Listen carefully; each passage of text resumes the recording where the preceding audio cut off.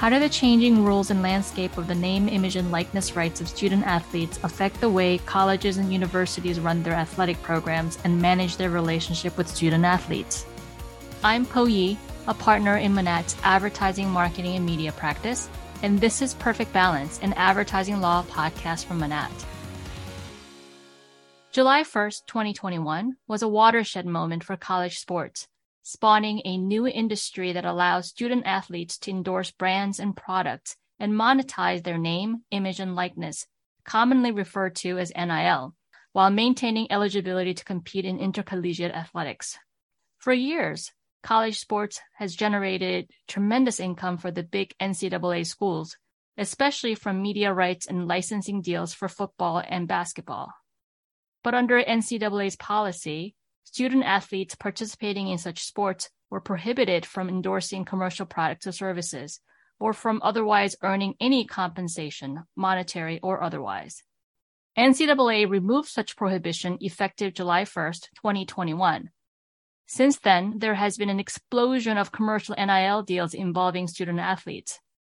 This still nascent but fast-growing market is currently full of risks and uncertainties for everyone involved, especially for colleges and universities with student athletes that are eager to explore their newfound commercial potential.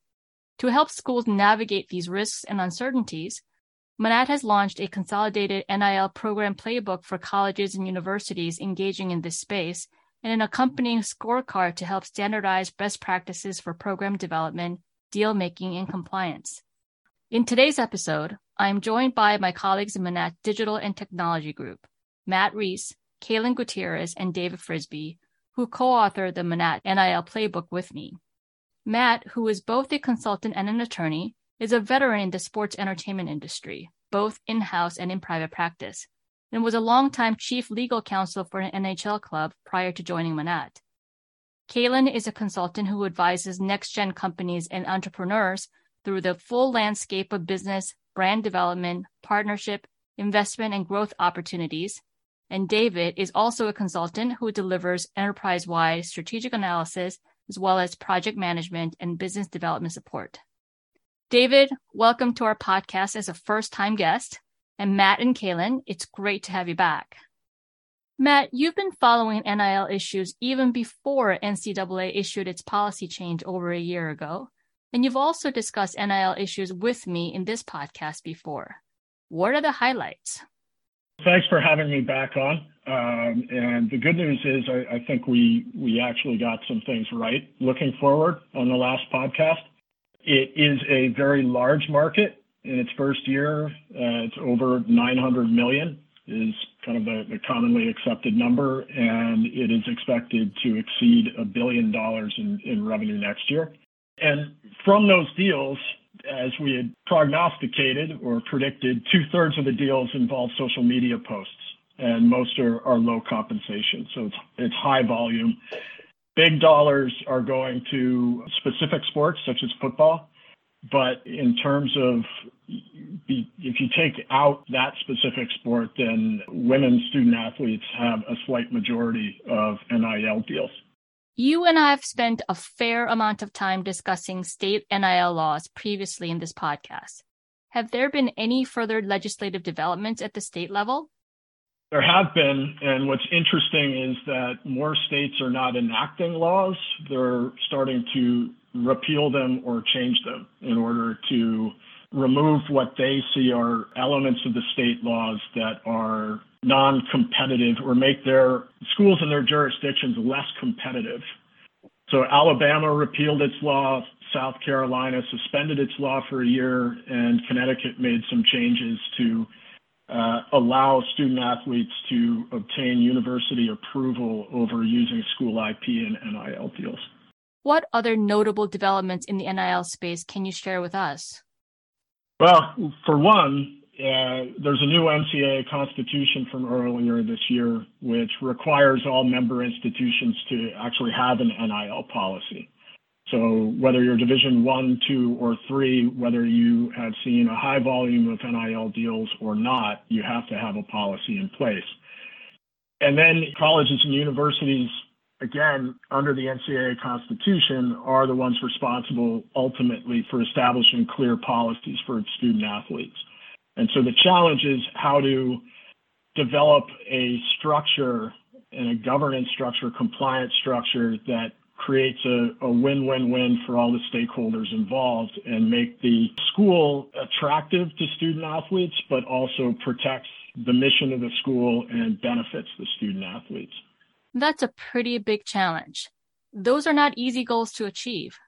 So this new freedom to make money as a student by endorsing brands without sacrificing participation in college sports sounds great for student athletes, but can also create problems for both the student athlete and the school.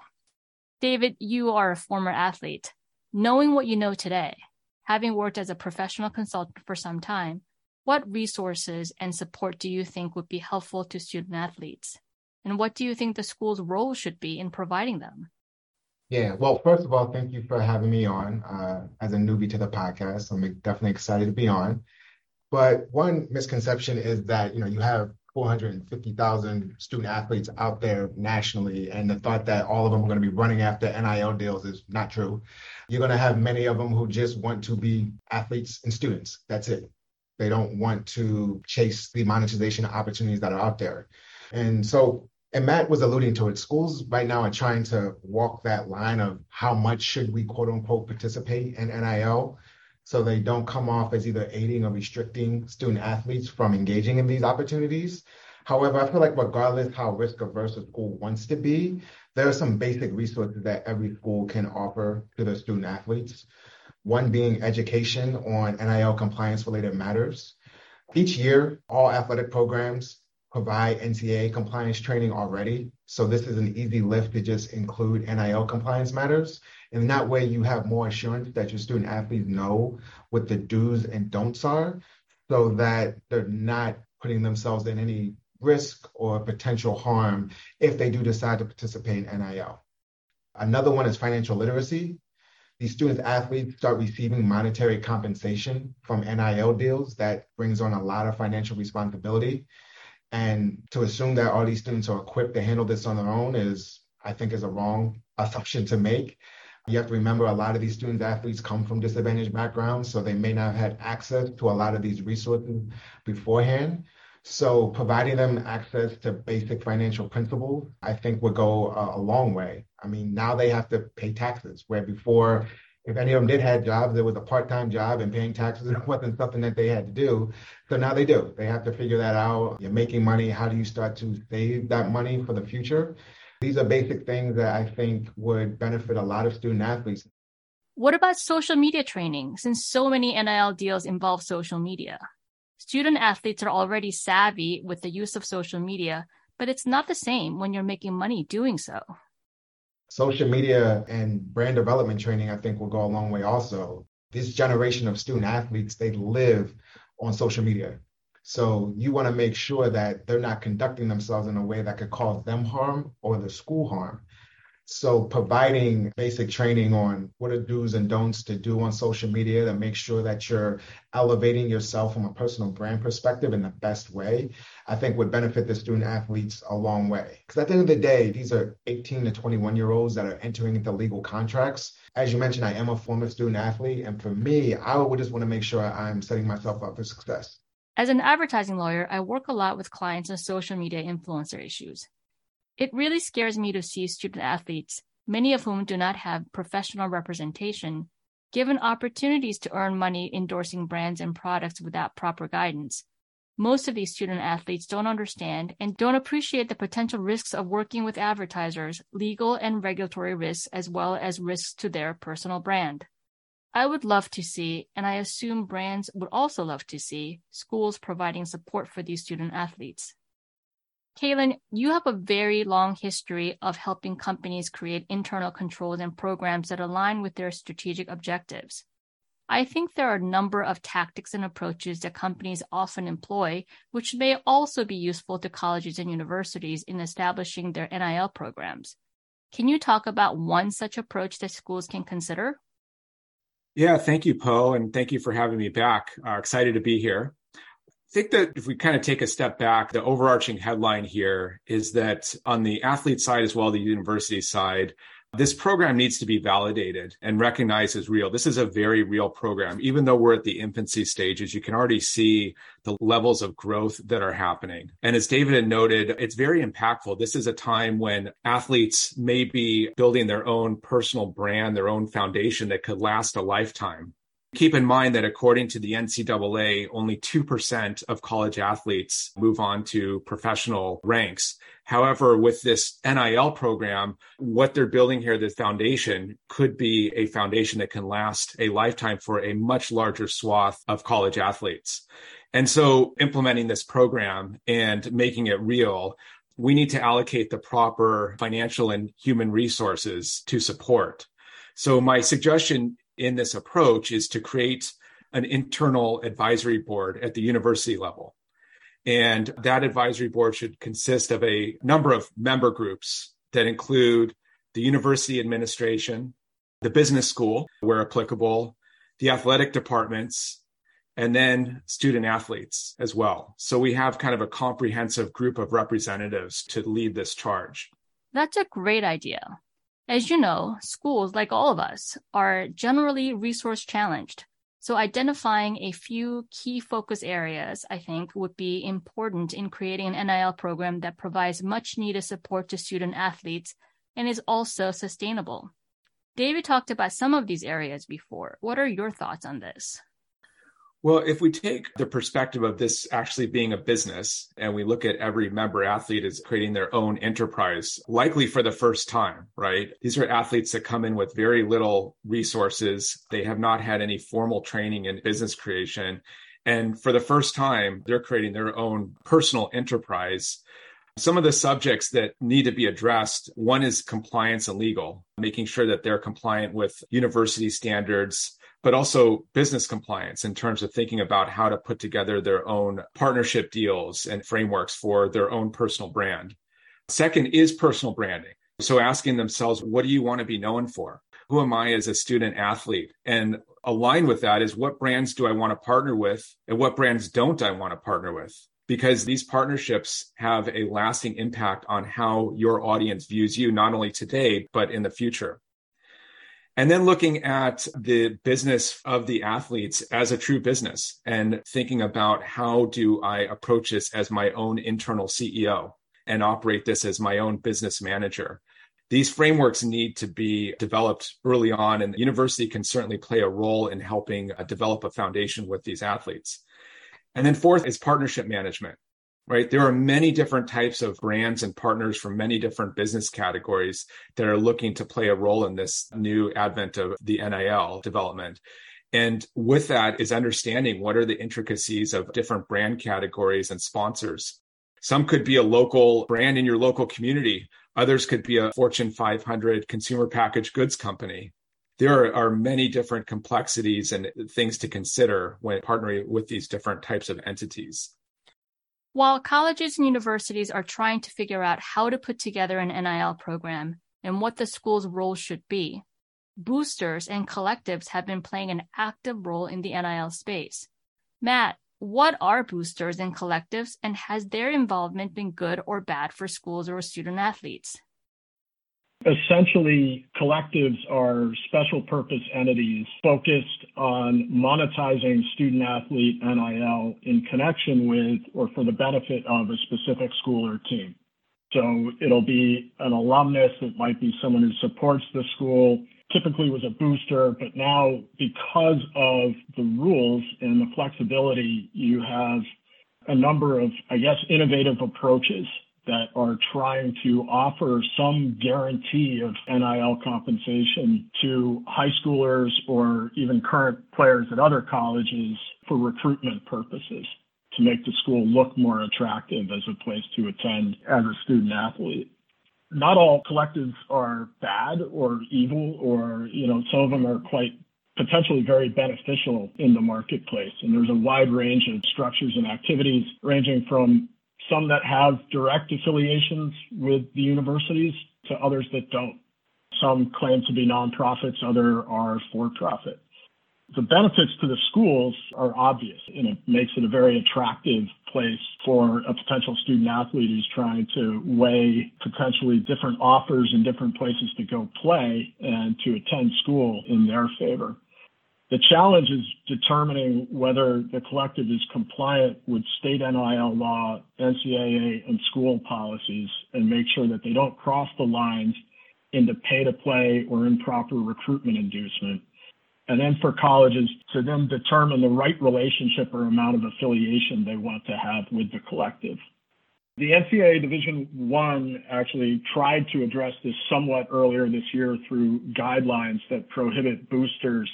It's defined as potentially incorporating collectives as well from soliciting or directly communicating with recruits.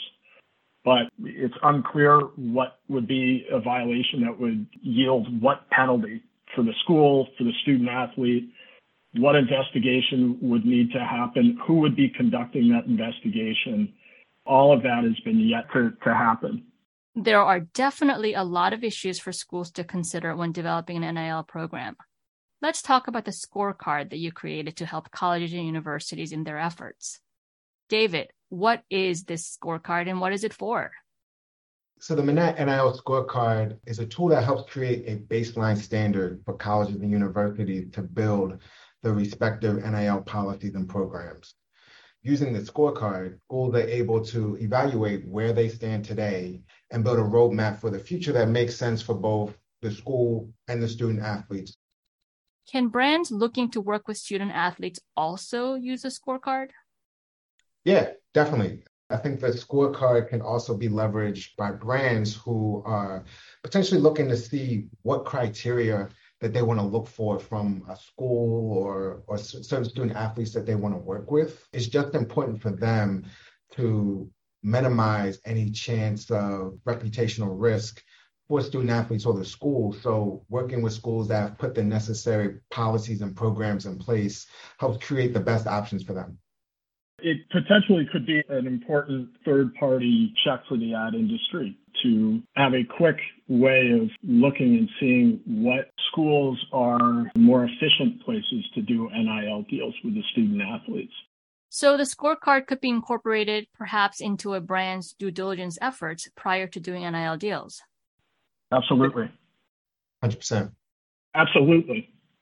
And to add to that, Poe, it can also be used as a recruiting tool because a prospective athlete that's looking at which universities that they want to join, they may be looking at the weight room, the coaches, et cetera. But nowadays, they're also saying what university is best equipped to help me build my personal brand while I'm there. And so having this scorecard and having been validated by this scorecard suddenly gives you a validation tool where a student says, hey, this university has been pre-vetted.